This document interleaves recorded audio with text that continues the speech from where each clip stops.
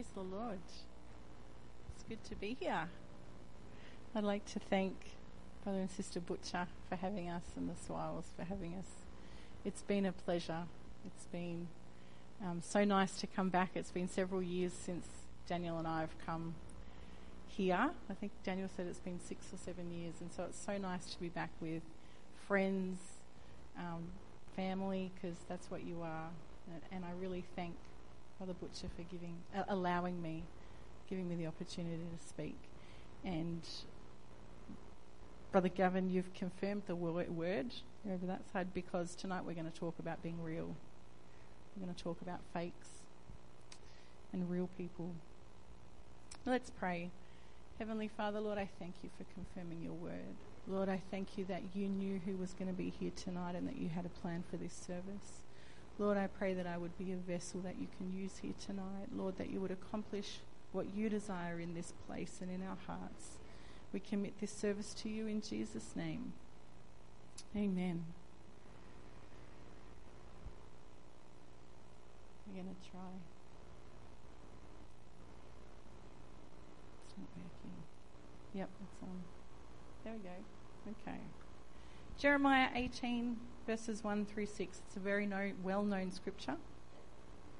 And it says this: "The word which came to Jeremiah from the Lord, saying, Arise and go down to the potter's house, and there I will cause you to hear my words.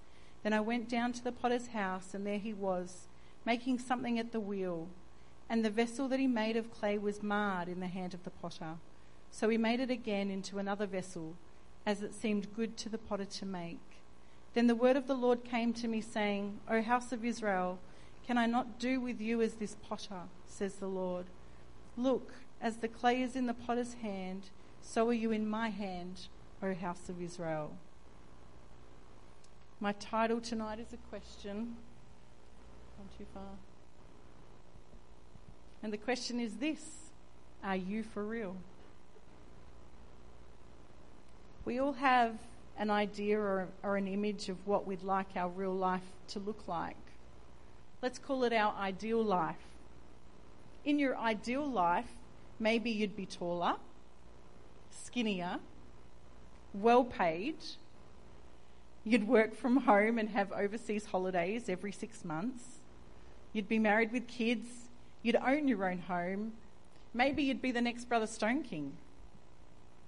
Maybe in your ideal life, you'd fast 5 days a week, pray 10 hours a day, manifest all 9 fruits of the Spirit all of the time, love, joy, peace, and operate in 6 of the spiritual gifts. That the reality is, for most of us, this is not the case.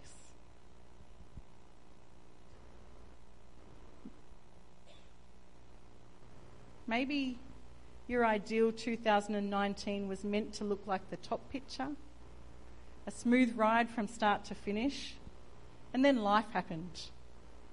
And reality looks more like the second picture. I don't know about you, but some days feel like the second picture. So what does it mean to be real? The dictionary defines real as actually existing as a thing or occurring in fact, not imagined or supposed, not imitation or artificial, genuine. On the flip side, ideal means satisfying one's conception of what is perfect, most suitable, existing only in the imagination, desirable or perfect, but not likely to become a reality. The reality is that you can spot a fake a mile away. So why do we think God can't? If you're trying to build relationships with people, they want to know you're genuine, not fake. So the question becomes, why am I afraid to show you the real me? Why do I think you'll only accept the ideal version of me? Deep down inside of us, there's a fear that if the real me is exposed, people won't like me. Will others think less of me if they know more about me? What would they think if they knew I had anger issues or I'd never read the Bible all the way through? Being real means being vulnerable. And who likes to be vulnerable? Vulnerability involves letting our true selves be seen, which can be both risky and rewarding. Being vulnerable takes courage because it connects us to others. God has wired us for connection and given us a longing to be known and to know others. He wants us to live in a way that connects us to Him and to one another. But we often thought that connection with self-protective shields that become barriers to healthy relationships, barriers that keep us from experiencing the intimacy that both we and God desire. Vulnerability takes courage because it opens us to the possibility of rejection. We feel ashamed of our flaws and try to hide them because we fear they make us unlovable. So they become our secrets. Vulnerability takes self-acceptance. The Bible tells us to know the truth, and the truth will set us free. The truth that God, who created us, knows every messy and broken thing about us and still loves us and forgives us. Our flaws don't keep us from Him. They draw us to Him.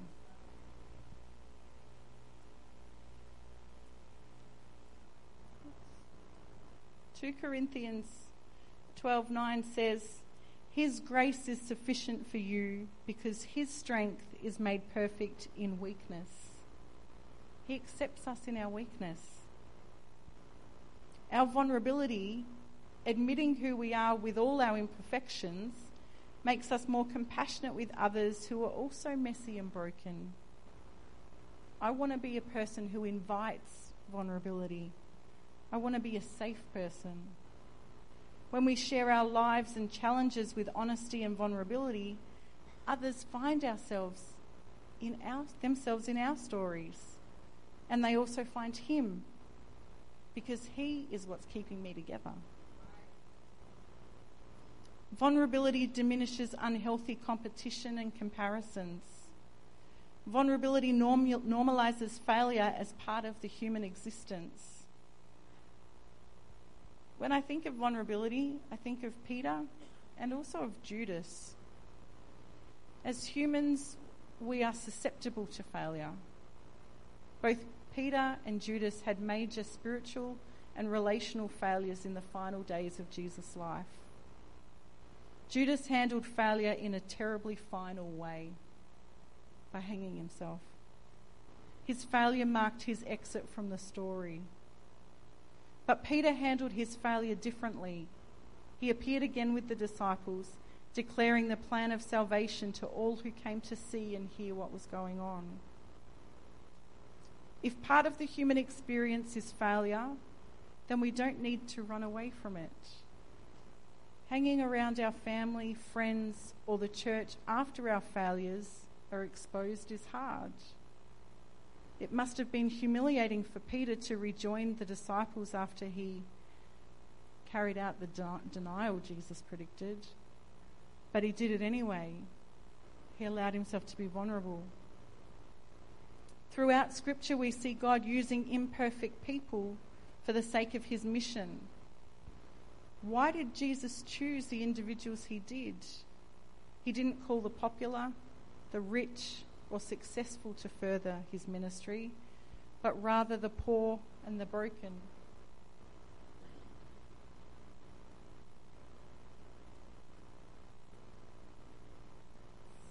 Walk with me.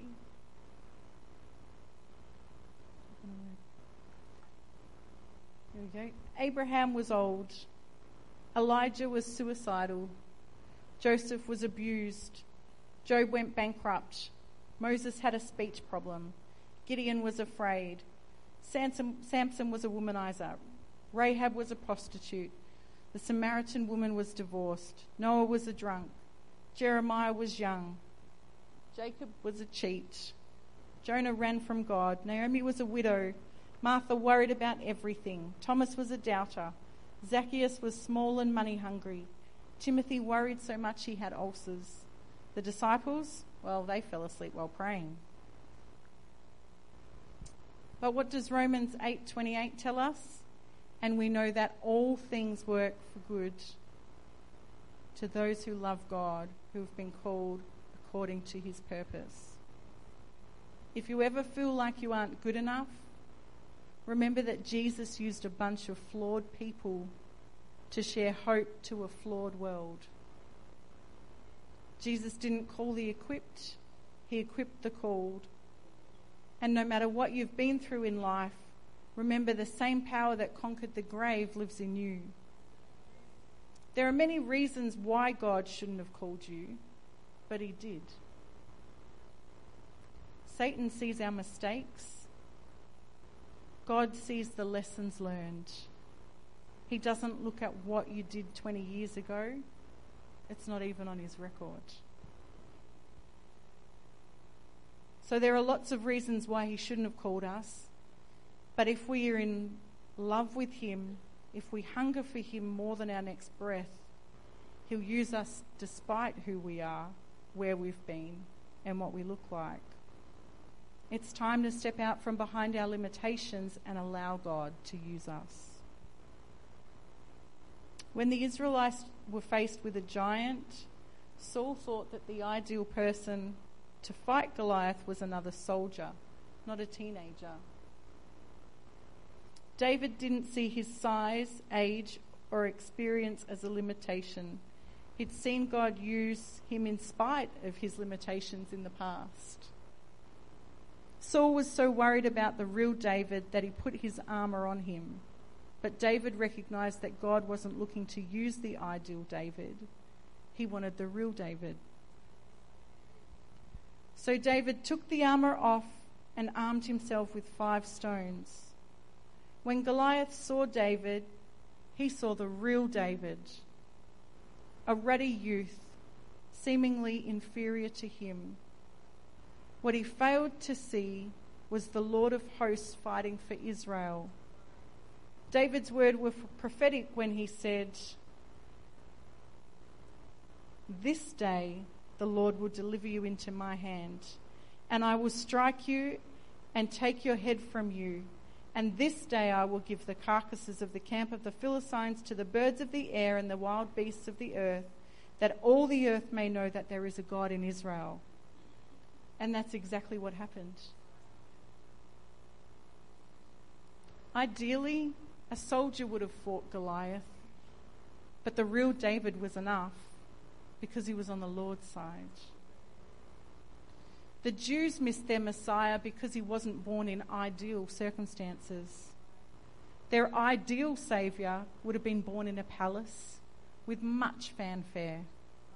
In contrast to the pomp and extravagance of Caesar's royal palace, Mary's firstborn was born under humble circumstances and placed in an animal feeding trough. Similarly, the ideal Mary would have been a princess, not an innocent, unmarried teenager. The thing is, Mary was real, and that's what made her available, a vessel fit for the Master's use. You see, God's plan always transcends human weakness and limitation. Some 33 years after Jesus' birth, Matthew tells the story of his anointing for burial. And when Jesus was in Bethany at the house of Simon the leper, a woman came to him having an alabaster flask of very costly fragrant oil, and she poured it on his head as he sat at the table. But when his disciples saw it, they were indignant, saying, "Why this waste? For this fragrant oil might have been sold for much and given to the poor." But when Jesus was aware of it, he said to them, "Why do you trouble the woman? For she has done a good work for me. For you have the poor with you always, but me you do not have always. For in pouring this fragrant oil on my body, she did it for my burial. Assuredly I say to you, wherever this gospel is preached in the whole world, what this woman has done will also be told as a memorial to her." The accounts of this story in Matthew and Mark don't name the woman who anointed Jesus' head, yet they mentioned that they were at the house of Simon the leper. Some commentaries suggest that this is because the woman was of ill repute, a prostitute. Her act of vulnerability was very real, and it made the disciples very uncomfortable, angry even. This woman had no idea how significant her act was. No doubt she wanted to run screaming from the room when the disciples started complaining about her, but Jesus acknowledged her very real act and told the disciples that her act would memorialize her forever. Her willingness to be real allowed her to be a vessel that would play a significant role in an even more significant story. Paul was not the ideal person to write 3/4 of the New Testament. Paul was responsible for the death of many Christians. He watched by as they stoned Stephen. Surely the Holy Ghost could have inspired any number of men to write what Paul wrote, yet God used Paul. I wonder how many times people threw Paul's past in his face. He could have allowed his past to define or limit him, but he didn't. He knew God had called him, and so he pursued that calling, even if it meant swapping wealth and prestige for shipwrecks and beatings. In fact, if they had succeeded in taking Paul's life, he would have been okay with that, because he wrote in Philippians 1:21, "For to me to live is Christ, and to die is gain." The real Paul allowed God to make him over. There is nothing that you have done in your life that God can't forgive. I think that's part of the reason why God used Paul to write the scriptures, the inspired word of God, to highlight to us that our mistakes don't matter when we repent of them and give them over to God. He can still mould us into something workable for his kingdom. This sermon came out of a uni lecture. My lecturer was talking about how people come to counselling because their real self doesn't align with their ideal self. And in counselling, they hope to find strategies to become their ideal self. I asked the question of my lecturer, but who says my real self isn't enough? You see, my real self may not be enough for you, but it's enough for God. As I approached my 30th birthday, just a couple of years ago, I didn't feel like I'd accomplished very much in my life. Sure, I was married to an amazing man and had 2 amazing children. We had a mortgage. Dan had a good job. But was I ticking enough boxes for people to think I was living the ideal life? The bigger question was, why did what other people thought of me matter? The only thing that really matters is what God thinks of me. And I've found that he wants the real me. He knows I'm not perfect and that I continue to make mistakes. But he's okay with that because he's still working on me.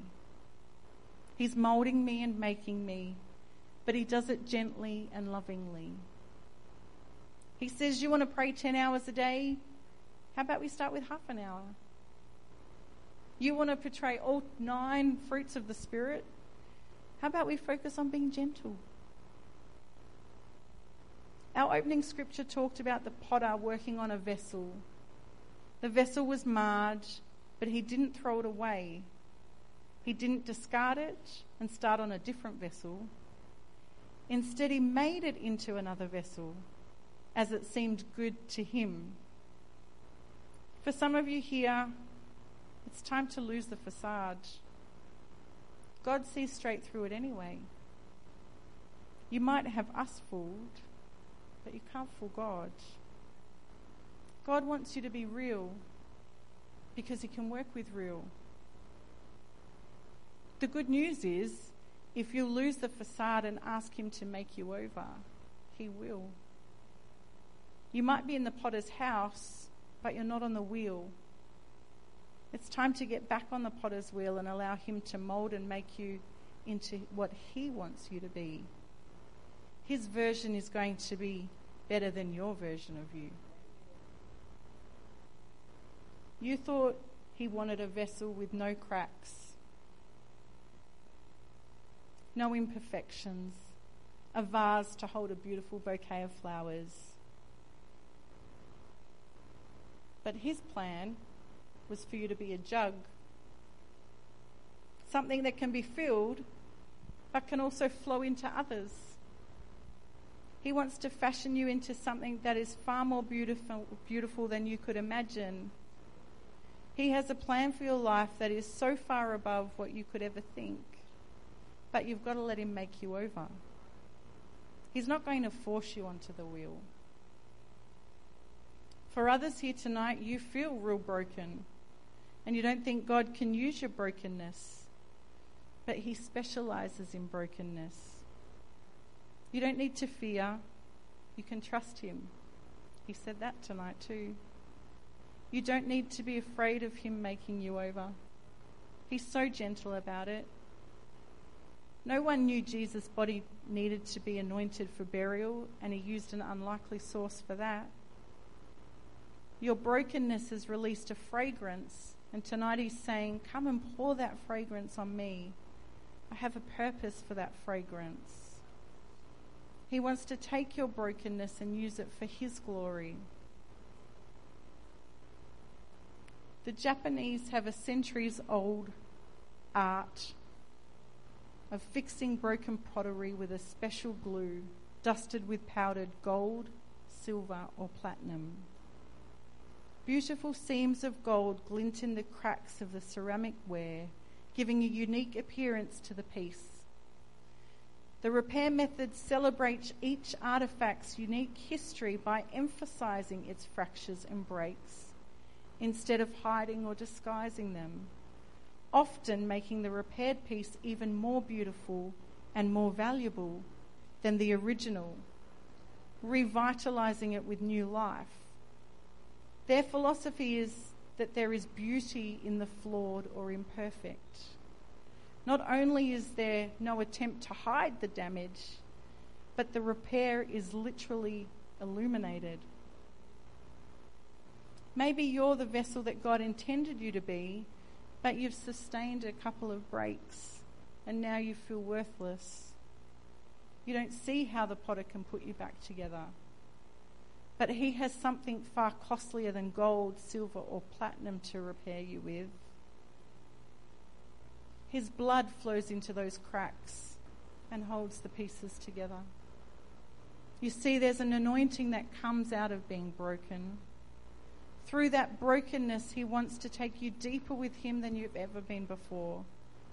He's not done with you just because you've sustained a crack somewhere along the way.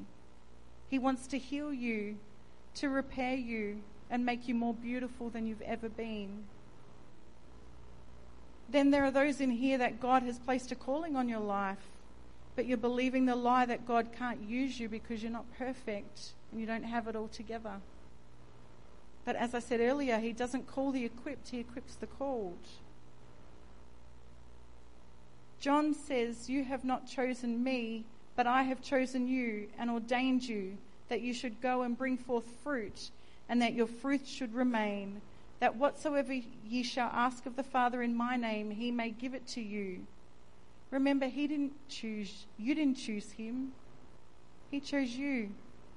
He wants you to bring forth fruit. Maybe he's called you to preach, but you've never preached a sermon in your life. That's okay. Go home and study his word. As he gives you messages or ideas for messages, write them down. Preach them to yourself in the shower. When there's an opportunity to testify, share the scripture you've been studying.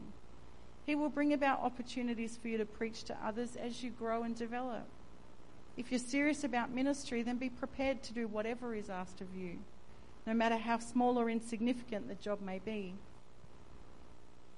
There are even people here that God has called to supernatural ministries. When you preach the word, he wants to open deaf ears and cause limbs to grow, but you can't fake that kind of ministry. You need to be real. That ministry isn't going to happen magically. It's going to take you being real and acknowledging it's not about you and it's all about him. It's not going to come just from fasting the night before you preach. It's going to come through consecration and time spent on the potter's wheel. He wants to know that he can trust you with that kind of ministry. A supernatural ministry will mark you. The enemy will put a target on your back. That kind of ministry becomes a lifestyle, not just a switch that you can turn on and off when you desire. Will you let him remove your imperfections? Will you submit to the potter's training school? He needs you to be real. The devil can spot a fake a mile away, so if you're going to get involved in the supernatural, then you'd better be the real deal. Stand with me, please, Sister Cass.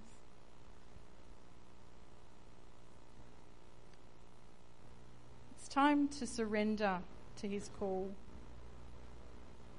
to his will, arms wide open, holding nothing back. Will you be real with him tonight? Will you allow him to make you over? Will you lay down the facade and give him your life just as you are? He wants to make something beautiful out of your brokenness. Come and surrender that brokenness to him. Will you come and get back on the potter's wheel tonight? Will you let him mould you into something new? Because he has great plans for your life. Come and pray.